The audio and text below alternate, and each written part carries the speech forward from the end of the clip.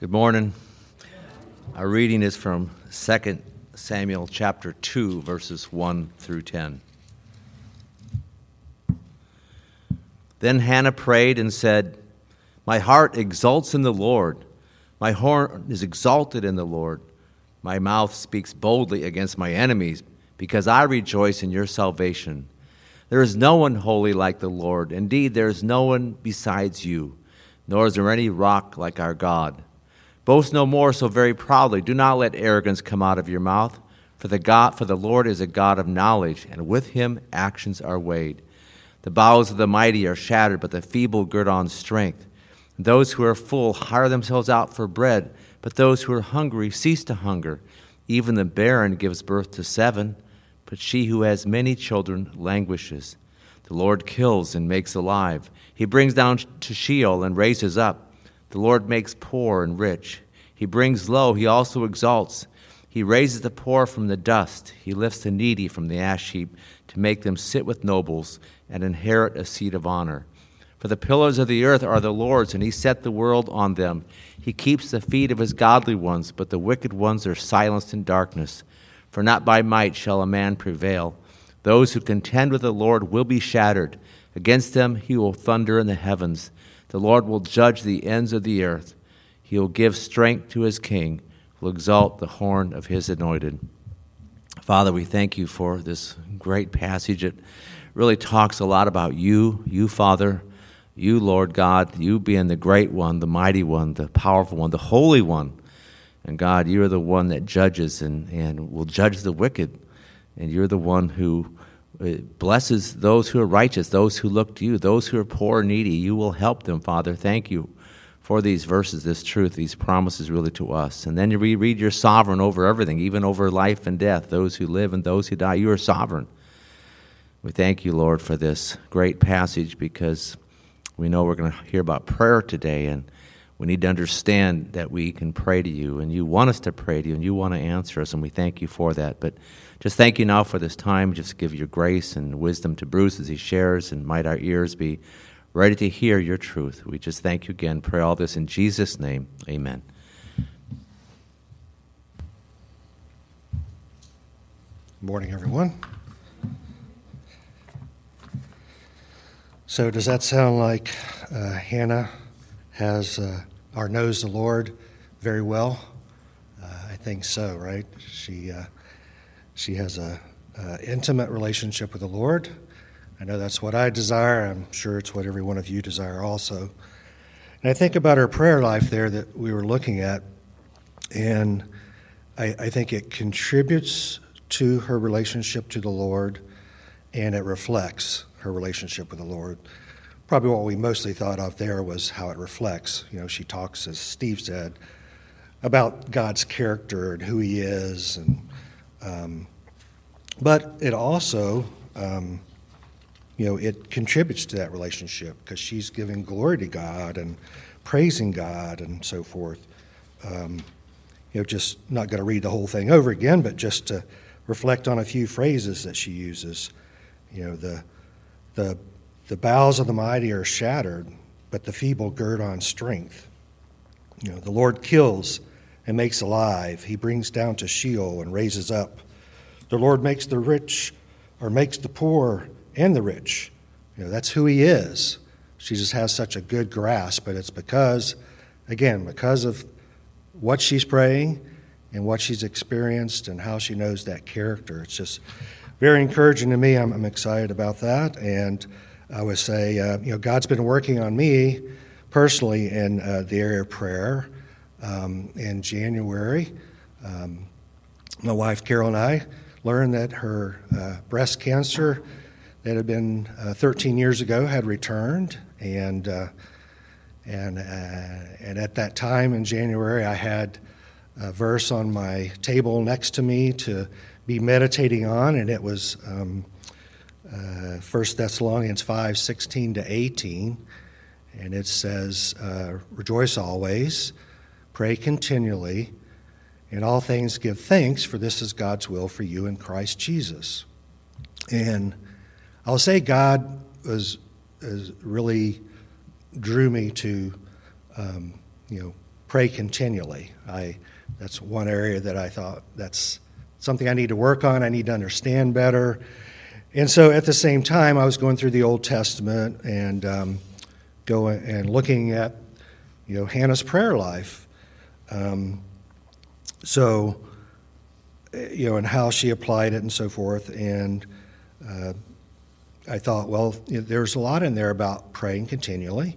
There's a lot of other gems too, and we'll look at those today also. But so that's why I was drawn to 1 Samuel. We're talking about chapters 1 and 2 that we'll look at. 2 that we just looked. The prayer that we just looked at is in 2. So we're going to jump up to the front and see how, what really led to that prayer, starting out in Samuel 1. And these first couple of verses, I'll say it tells us who is Hannah. So verses 1 and 2, I'll read them here. It says, "Now there was a certain man from Ramathaah Zophim, from the hill country of Ephraim, and his name was Elkanah, the son of Jeroham, the son of Elihu, the son of Tohu, the son of Ziph, an Ephraimite. He had 2 wives. The name of one was Hannah, and the name of the other Peninnah. And Peninnah had children, but Hannah had no children." So we learn that Hannah is known for something that she wasn't real excited about. She was known to be barren. And commentaries say that she was probably the first wife, and then the second wife, Peninnah, was married to bear children. And you might think, how does polygamy fit into this? And in the commentaries, it was saying that, well, polygamy was tolerated at that time. But if you remember back in Genesis, chapter 2, verses 24, it says, "For this reason a man shall leave his father and mother and be joined to his wife, and they shall become one flesh." So God never really intended for us to have polygamy. It was tolerated at that time, but it's not what we need to focus on today. So that gives us, again, who is Hannah? We know she's barren. We know she's married, and she's in a situation with another wife that the husband has. And what did worship look like at this time? Well, verses 3 and 4 get into this. I'll read this. So now this man would go up from his city yearly to worship and to sacrifice to the Lord of hosts in Shiloh. And the 2 sons of Eli, Hophni, and Phinehas were priests to the Lord there. When the day came that Elkanah sacrificed, he would give portions to Peninnah his wife and to all other sons and daughters. So it was a regular occurrence to go up to Shiloh and worship 3 times a year, it says. They didn't mention 3 times, but that's what it was at the time. Portions that they mentioned, that was part of the peace sacrifice. And once that sacrifice was done, portions of that were given to the worshipers to eat. And then, so this was a continual practice for Hannah.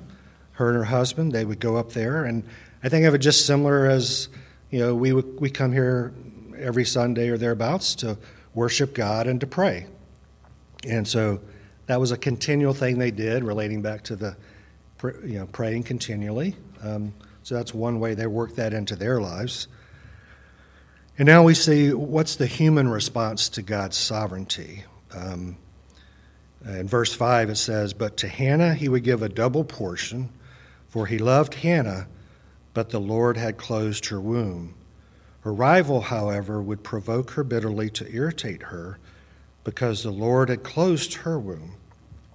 It happened year after year, as often as she went up to the house of the Lord, she would provoke her, so she wept and would not eat." So when I say human response to God's sovereignty, I'm talking about the fact that Hannah was barren. That was God's sovereignty, that she was barren. And we see that the human response is that exceptions were made. The husband showed favoritism. It says he gave a double portion to Hannah and to her family. or to her at that time. And so the husband was doing that, and Hannah, she was getting caught up in the rivalry with Peninnah.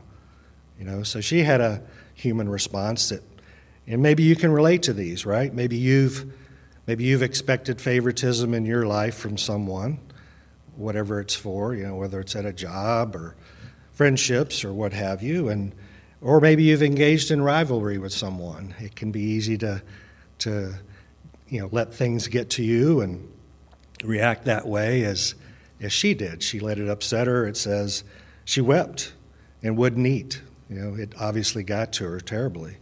And that's life. Life is tough. We have these human responses. And part of that, too, was she was irreconcilable, it says. In verse 8, it says, Then Elkanah, her husband, said to her, Hannah, why do you weep? And why do you not eat? And why is your heart sad? Am I not better to you than 10 sons? So the husband's saying, am I not enough?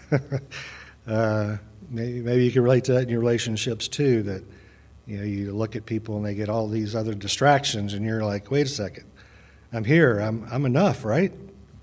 God says that to us.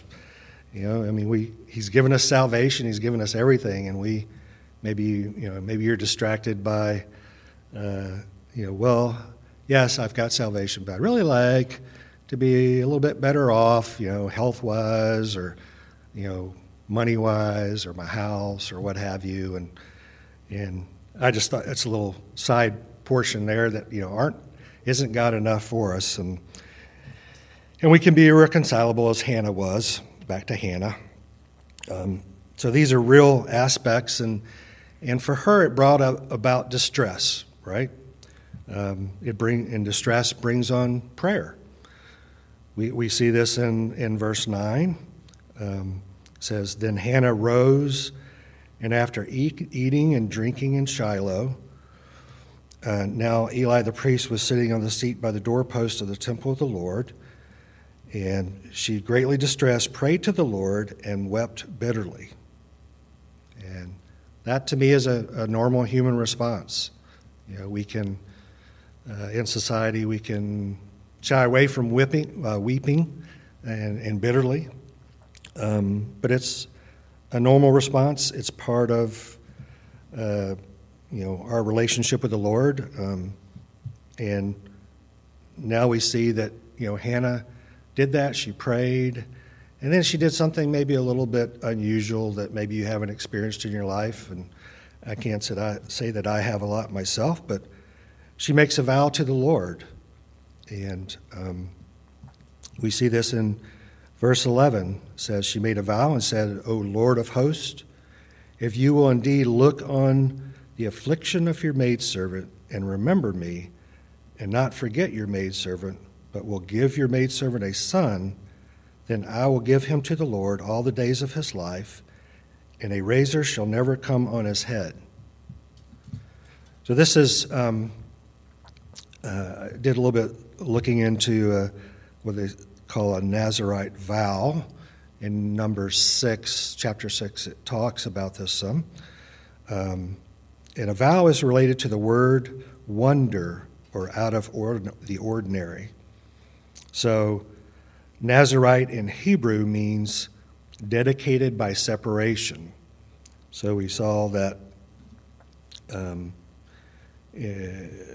this with Hannah, and the Nazirite would separate himself from the Lord as far as separating from grapes, separating from cutting their hair, and from being around a dead body. So they had certain things that they would separate from and then dedicate themselves to the Lord. And you saw this too, or see this in Acts chapter 18, verse 18. Paul made a vow. So you see it throughout the Bible. So we've got Hannah, and she's vowing, Lord, if you will give me a son, that I will separate from him and dedicate him to serve you all of his life. So not just a separating, but there's a dedication to the Lord. And I will say a bold dedication, right? You're talking about she's dedicating a child. It's not her making a commitment, but she's committing her child.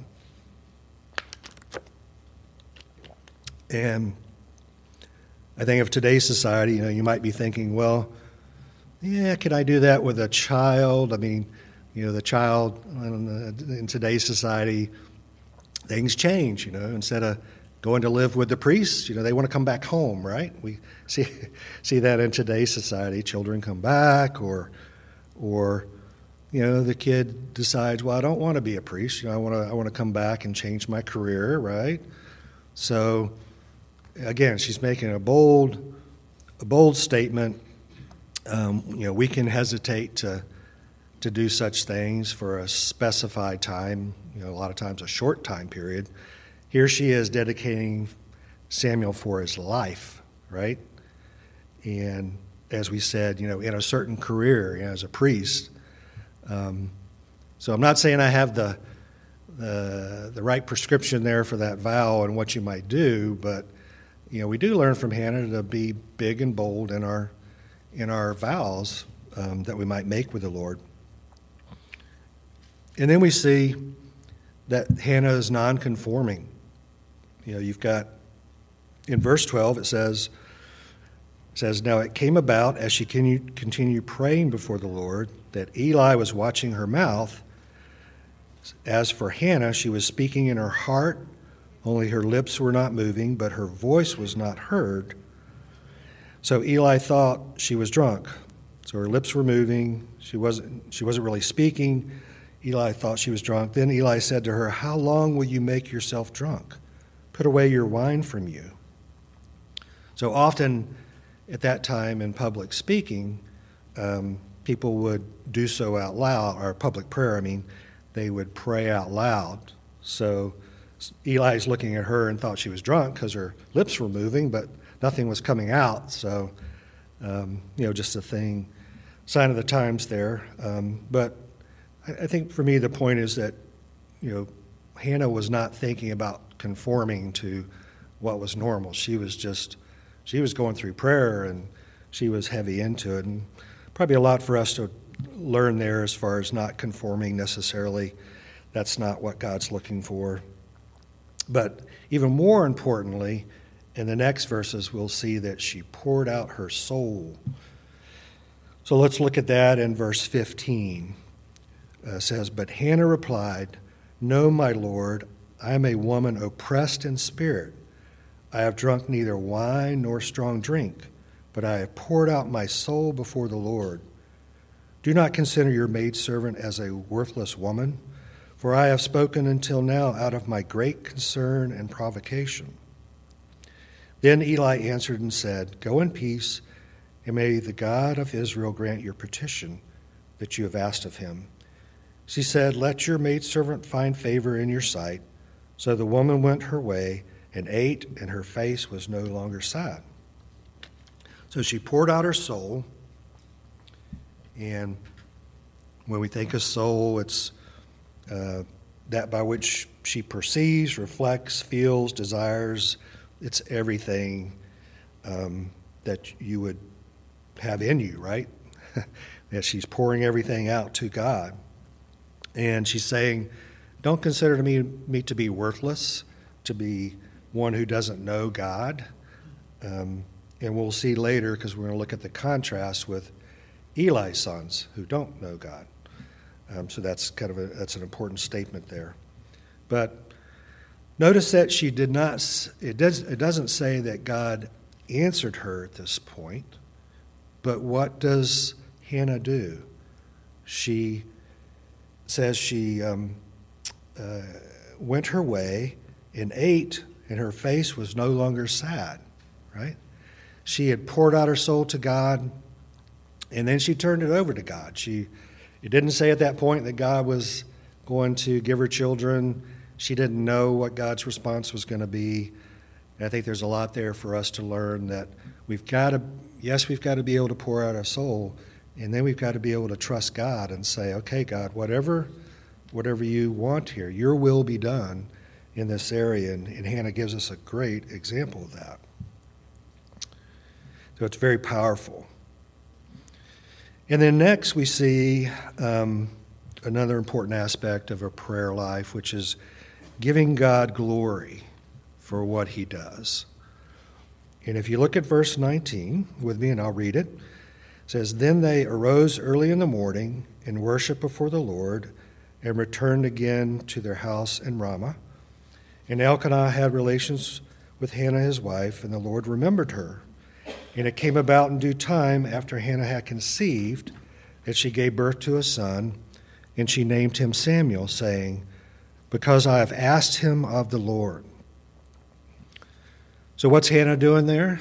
She's giving God glory. She says, I'm getting a son because I asked of God, right? Because I have asked him of the Lord. And then next we see, okay, you've given God the glory. You made this vow. God's come through, and you've given him the glory. Now we look at the follow-through by Hannah, which is also very important.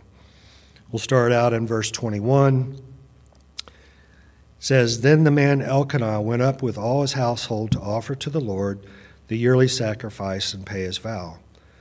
But Hannah did not go up, for she said to her husband, I will not go up until the child is weaned.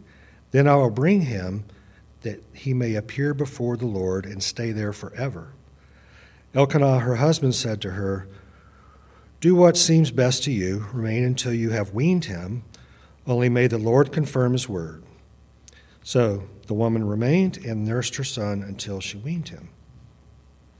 Now, what's important to me here is that they continued to go up and worship and pray. So they were following through with this continual prayer, which was important from the beginning, and it remains a habit. So that is important to me because, again, trying to learn more about continual prayer and just how they were applying it even as their prayers were being answered. And then in verse 24, it says, "Now when she had weaned him, she took him up with her with a 3-year-old bull and 1 ephah of flour and a jug of wine, and brought him to the house of the Lord in Shiloh, although the child was young. Then they slaughtered the bull and brought the boy to Eli. She said, O my Lord, as your soul lives, my Lord, I am the woman who stood here beside you, praying to the Lord. For this boy I prayed, and the Lord has given me my petition, which I asked of him. So I have also dedicated him to the Lord. As long as he lives, he is dedicated to the Lord." And he worshiped the Lord there. So good follow-through again on the vow that she made. And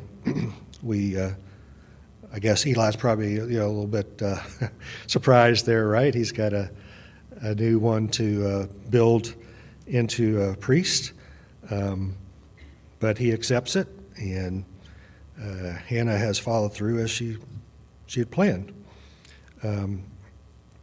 So we see that, as I said earlier, that the prayer life was contributing to that relationship with the Lord and was a result of relationship with the Lord. And now let's compare Hannah's actions to Eli's actions. I could stop right here, but the further I read, I thought I've got to share the contrasts, because Eli's been part of the whole story so far. His sons have been in there, and really we continue on with this. So Hannah's actions resulted in Samuel, the birth of her son, being dedicated to the priesthood. But Eli's actions resulted in worthless men. And we'll see that here in chapter 2, verse 12. Because it says, Now the sons of Eli were worthless men. They did not know the Lord. So what you had happening was the 2 sons were acting as priests in Shiloh, and people like Elkanah and Hannah would bring their sacrifice, and typically they would not give that to the priest immediately. The meat would be boiled, and then the priest would get the meat. But what the sons wanted was they wanted to get the meat raw so they could roast the meat instead of being boiled, right? And what they were actually doing was they were threatening taking the meat by force if they didn't comply, the people that were going there with the sacrifice. So just terrible things going on. And when you look at what was happening with Samuel, Samuel, he was still ministering before the Lord. In verse 18, you see in 20 that Eli was blessing Elkanah and his wife, and that he was continuing to pray for them, and Hannah was conceiving. She had more children. So God was really blessing them still. Lord was visiting and so forth. But the contrast you see is in verse 22. You've got Hannah. She was praying for Samuel even before he was born and making this vow and all that went into that. And now you look here at verse 22. You've got Eli. It says he was very old. All right? So Eli is very old. And now he's addressing his sons and saying, why do you do such things, such as what we talked about earlier with the sacrifice, threatening to take that by force? And then there were other terrible things they were doing too. But so at this old age, and the boys are old, and now Eli is trying to address it with them. But unfortunately, the Lord, it says in verse 25, the Lord desired to put them to death. And we see in verse 27 that a man of God came to Eli and said to him, this is what you've done, Eli. You've honored your sons above me. Because he waited so late in life, he didn't do like Hannah and have a good prayer life that addressed and dealt with her son up front. He waited and tried to correct him late in life, and God said, no, you're putting them above me.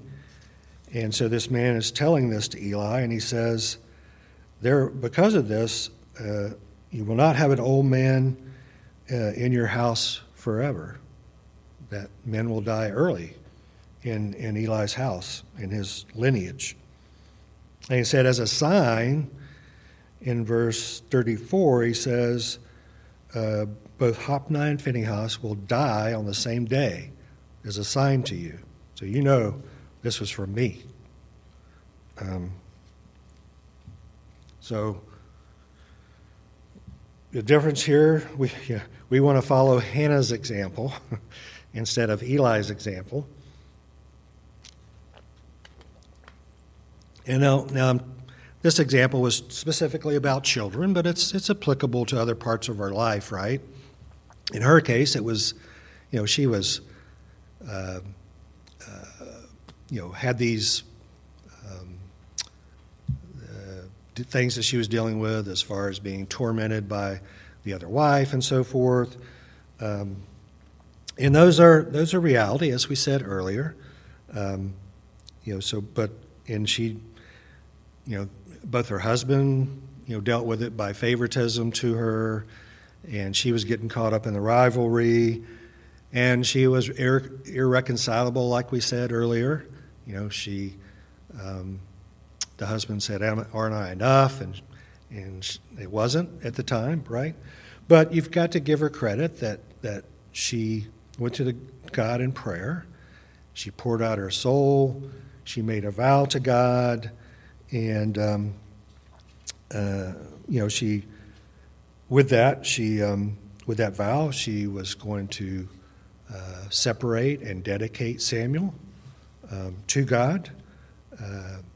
And then she was able to put that aside and, let God's will be done. She got up from the table and she was eating, or she was able to go back to eating and be happy, not sad. And then we saw that she gave God glory. and followed through on that vow, which, again, giving your son away was no easy task, but God blessed her and had other children, and she still went to visit Samuel and so forth. But just a great story. And she and her husband continued the practice of worshiping and prayer. They continued to go up there year after year to Shiloh to make sacrifice and pray. So just what a wonderful example and contrast, rough contrast there, seeing how Eli and his sons, what the effect was there, that that God judged them for, and what was it? It was putting people before God, right?